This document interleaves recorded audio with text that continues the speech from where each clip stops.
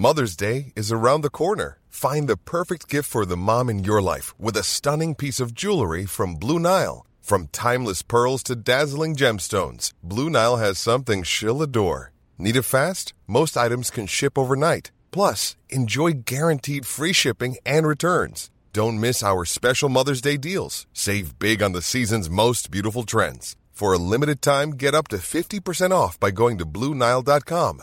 That's BlueNile.com. When you make decisions for your company, you look for the no-brainers. If you have a lot of mailing to do, Stamps.com is the ultimate no-brainer. Use the Stamps.com mobile app to mail everything you need to keep your business running with up to 89% off USPS and UPS. Make the same no-brainer decision as over 1 million other businesses with Stamps.com. Use code PROGRAM for a special offer. That's Stamps.com, code PROGRAM. The biggest breaking news stories and outspoken opinion. The Breakfast Briefing with Julia Hartley-Brewer on Talk Radio. Well, good morning to you. And as many had predicted weeks and weeks ago, and certainly more predictions after Vladimir Putin's announcement, press conference yesterday, and then a longer, rather bizarre cabinet meeting in Russia yesterday that, we did see, of course, Putin sending troops into eastern Ukraine. Let's just see now whether all those promises from the West about it, one steel toe cap entering Ukraine and we will take action, well, it would appear not quite yet. What happened yesterday was Vladimir Putin said that he simply didn't recognise Ukraine as an independent nation state, and he recognised, though, the two separatist breakaway regions in the Donbass region. That's the Donetsk and Luhansk. And he basically said that he recognised them as independent republics. He then, by government decree, sent in Russian troops for the form of peacekeeping functions, he said, to protect those people. He's claimed that the Ukrainian authorities and troops have committed genocide. Of course, there is no evidence, as verified by independent journalists, of this. Well, the reaction was swift. The US immediately imposed sanctions against the rebel territories, a ban on any US citizens actually investing or trading or financing in those particular regions. There was a UN Security Council meeting, and as I said, Boris Johnson has in the last couple of moments just begun an emergency COBRA meeting to decide on the UK reaction.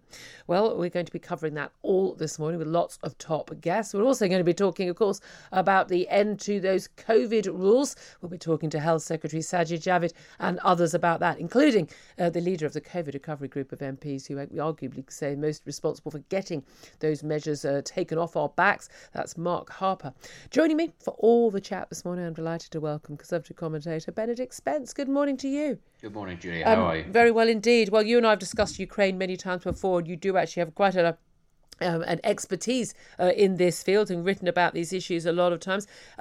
Let's just talk about what's happened in the last 24 hours, because I mean this was not just predictable, it was predicted. I mean, lots of people expected Vladimir Putin was going to send troops in under the pretext of protecting the people of these breakaway republics, as he calls them, of Donetsk and Luhansk.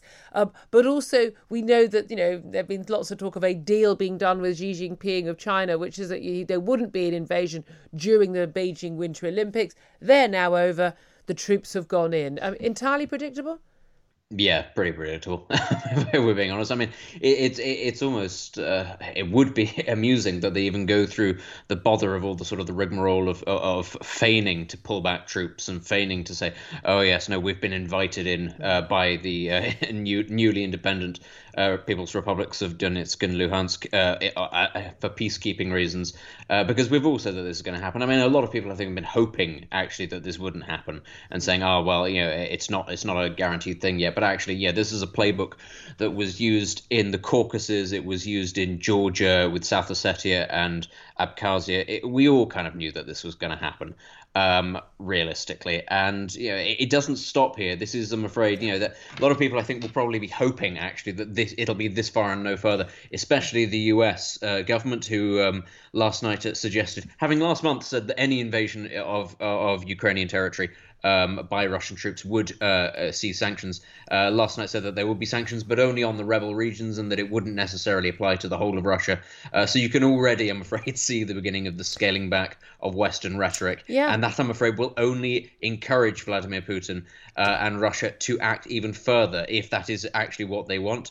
They are seeing very little pushback. And the thing to remember is, whatever sanctions it is that the West now start to impose, these will have been wargamed by Russia. These are sanctions that Russia are prepared to incur as the price for invading Ukraine. We will not put sanctions on things that majorly affect Russia, because Russia is too deeply embedded in our own economies. Well, I mean, this is the thing. A lot of people say, well, what is Putin's motive? Look, he's putting the band back together. He wants to basically, get back to, Russia being a great nation state. Instead of building up the economy and skinning up his people and developing and using all those gas and oil reserves, money to actually, enrich his nation. No, he's going about it the other way around. He's siphoning off all that cash for him and his oligarch mates, billions and billions and billions, richest man in the world by all accounts, with all his secret accounts. But then trying to sort of, give us this image of Russia being all powerful and dominant by these, well, let's face it, invasions. Now, this is the thing.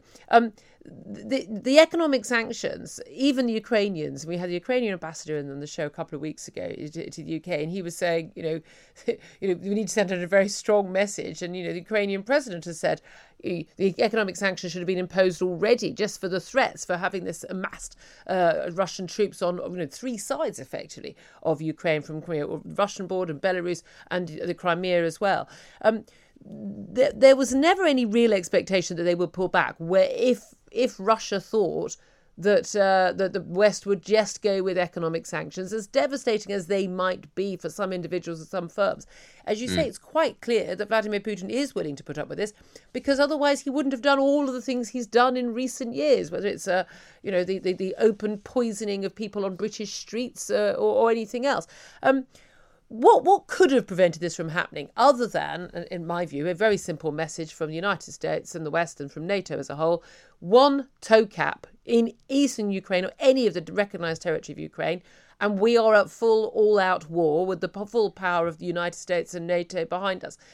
That alone, surely, would have been the only thing that would have put him off, and everything else he's just going to see as, quite rightly, Western weakness. I mean, this is the thing. A lot of people will say that it's warmongering to say that we should have put troops in Ukraine, but realistically, that's what we're talking about, because that is, I'm afraid, the only way that you can stop dictatorships such as this, warmongering dictatorships, from pursuing war, is if they think that the cost is too big to bear. And ultimately, as you've just said, the economic costs of sanctions are not too large to bear for Russia at all. We keep on going on about how Russia, it's only got an economy the size of Spain's. Italy. Well, I mean, northern Italy now. Russia's economy has taken a huge battering over the last couple of years. But when you're in that kind of situation, and you've still got a very large military attached to you, and your two biggest exports are actually vital for the world economy, are you that bothered about the contraction of your economy even further? No. And actually, what else is actually going to help the expansion of your economy? Invading the breadbasket of Europe might well help. Just as a thought. So realistically, we were talking about the speeding up of Ukrainian membership of NATO, of troops on the ground. As I say, a lot of people will go, well, would you volunteer? Would it be you going to serve? It's kind of beside the point. Yeah. Realistically, you need a sign of strength in these places in order to prevent people from actually going in themselves. Speak softly, carry a big stick. I mean, I've never understood why people don't get this. The willingness, the clear display of the willingness and the ability to go to war is what prevents war. And this idea, and it's really interesting talking to one of my guests yesterday, this idea that, Putin will see everything as a provocation. We spoke to a former advisor to the Ukrainian president, and he was saying, this idea that, you can't sort of, send NATO troops in, you can't do anything, because Vladimir Putin will see it as provocation. He will use whatever pretext he wants. He actually views the unwillingness of the West to do anything that could provoke him as a weakness. We are back in 1930s territories. This is a very dangerous, murderous dictator. He's not democratically elected in any meaningful sense. He is taking an awful lot of heed of what President Xi Jinping in China has been able to get away with in Hong Kong and elsewhere. No doubt Xi Jinping is watching very closely as well. I would be very surprised if there wasn't more action in Hong Kong, incursions and attempts on Taiwan, rather harder as an island nation across a rather wider strait. But there is no doubt at all, we are in very dangerous times. Do you think our politicians in the West, the likes of Boris Johnson, perhaps get it, but perhaps not perhaps strong enough to do anything about it? Macron, Schulz, new Chancellor Schulz in Germany, clearly doesn't get it. Joe Biden in America, do they get what is, in my view, and I know of an awful lot of experts in this field, an existential threat to peace and democracy in the current years? No, frankly, no. I mean, just very quickly on the subject of provocation of Vladimir Putin, it's important to recognize actually that Russia's sort of responses have come from Western interference in the political scene in countries like Ukraine, but also in Belarus. And it was very much a kind of, well, we're going to try to foment, dissatisfaction. We're going to try to bend elections to our way. We're going to fund certain groups that are very pro-Western. What are you going to do about it? Well, Russia was very clear. It invaded Crimea. It said absolutely not. And the West wasn't prepared to respond then. And I'm afraid that was the moment, really, when Russia went, so you're prepared to really, try to force regime change, but you're not really prepared to back it up. Okay. Well, let's see what we do about that. And then to come to your point about whether or not Western politicians get it, it's very interesting that for 4 years we had a bit of a pause on Russian aggression in Ukraine. It didn't go away. There was still the civil war going on there. But there was no major push. Why? Because we had somebody in the White House who Vladimir Putin couldn't trust to do the sensible, he considered, was the West's idea of the sensible thing. And that was, of course, Donald Trump. Why did he think that? Well, it's quite simple. Donald Trump blew up the second most important person in Iran because things weren't going his way. This was somebody who he felt, actually, I can't just trust to do the standard Western thing and prevaricate. That's why you had a pause on that for a few years. For all the nonsense about, Russia stole the American election and Donald Trump is a Russian stooge. No, absolutely not. The Russians definitely wanted Trump in rather than Hillary Clinton. There's no doubt at all about that. And actually, I wouldn't go as far as to say Hillary Clinton, because ultimately Hillary Clinton comes from the same school of thought as Barack Obama, who are the sort of people who draw red lines in the sand with people like the Assads and then ignore their red lines. Yeah. I mean, for me, it's very simple. What happened with Syria and Barack Obama when America just basically rolled back and said, nah, we're not going to be the world's policeman anymore. Here's the thing. If you don't want America to be the world's policeman, who do you think you're going to get in instead? The Breakfast Briefing with Julia Hartley-Brewer on Talk Radio. If you liked what you heard, please subscribe and give me a good review. And don't forget to catch me on the Talk Radio Breakfast Show every weekday from 6:30 until 10. Cool fact, a crocodile can't stick out its tongue. Also, you can get health insurance for a month or just under a year in some states. United Healthcare short-term insurance plans, underwritten by Golden Rule Insurance Company, offer flexible, budget-friendly coverage for you. Learn more at uh1.com. When you make decisions for your company, you look for the no-brainers. If you have a lot of mailing to do, Stamps.com is the ultimate no-brainer. Use the Stamps.com mobile app to mail everything you need to keep your business running with up to 89% off USPS and UPS. Make the same no-brainer decision as over 1 million other businesses with Stamps.com. Use code PROGRAM for a special offer. That's Stamps.com, code PROGRAM.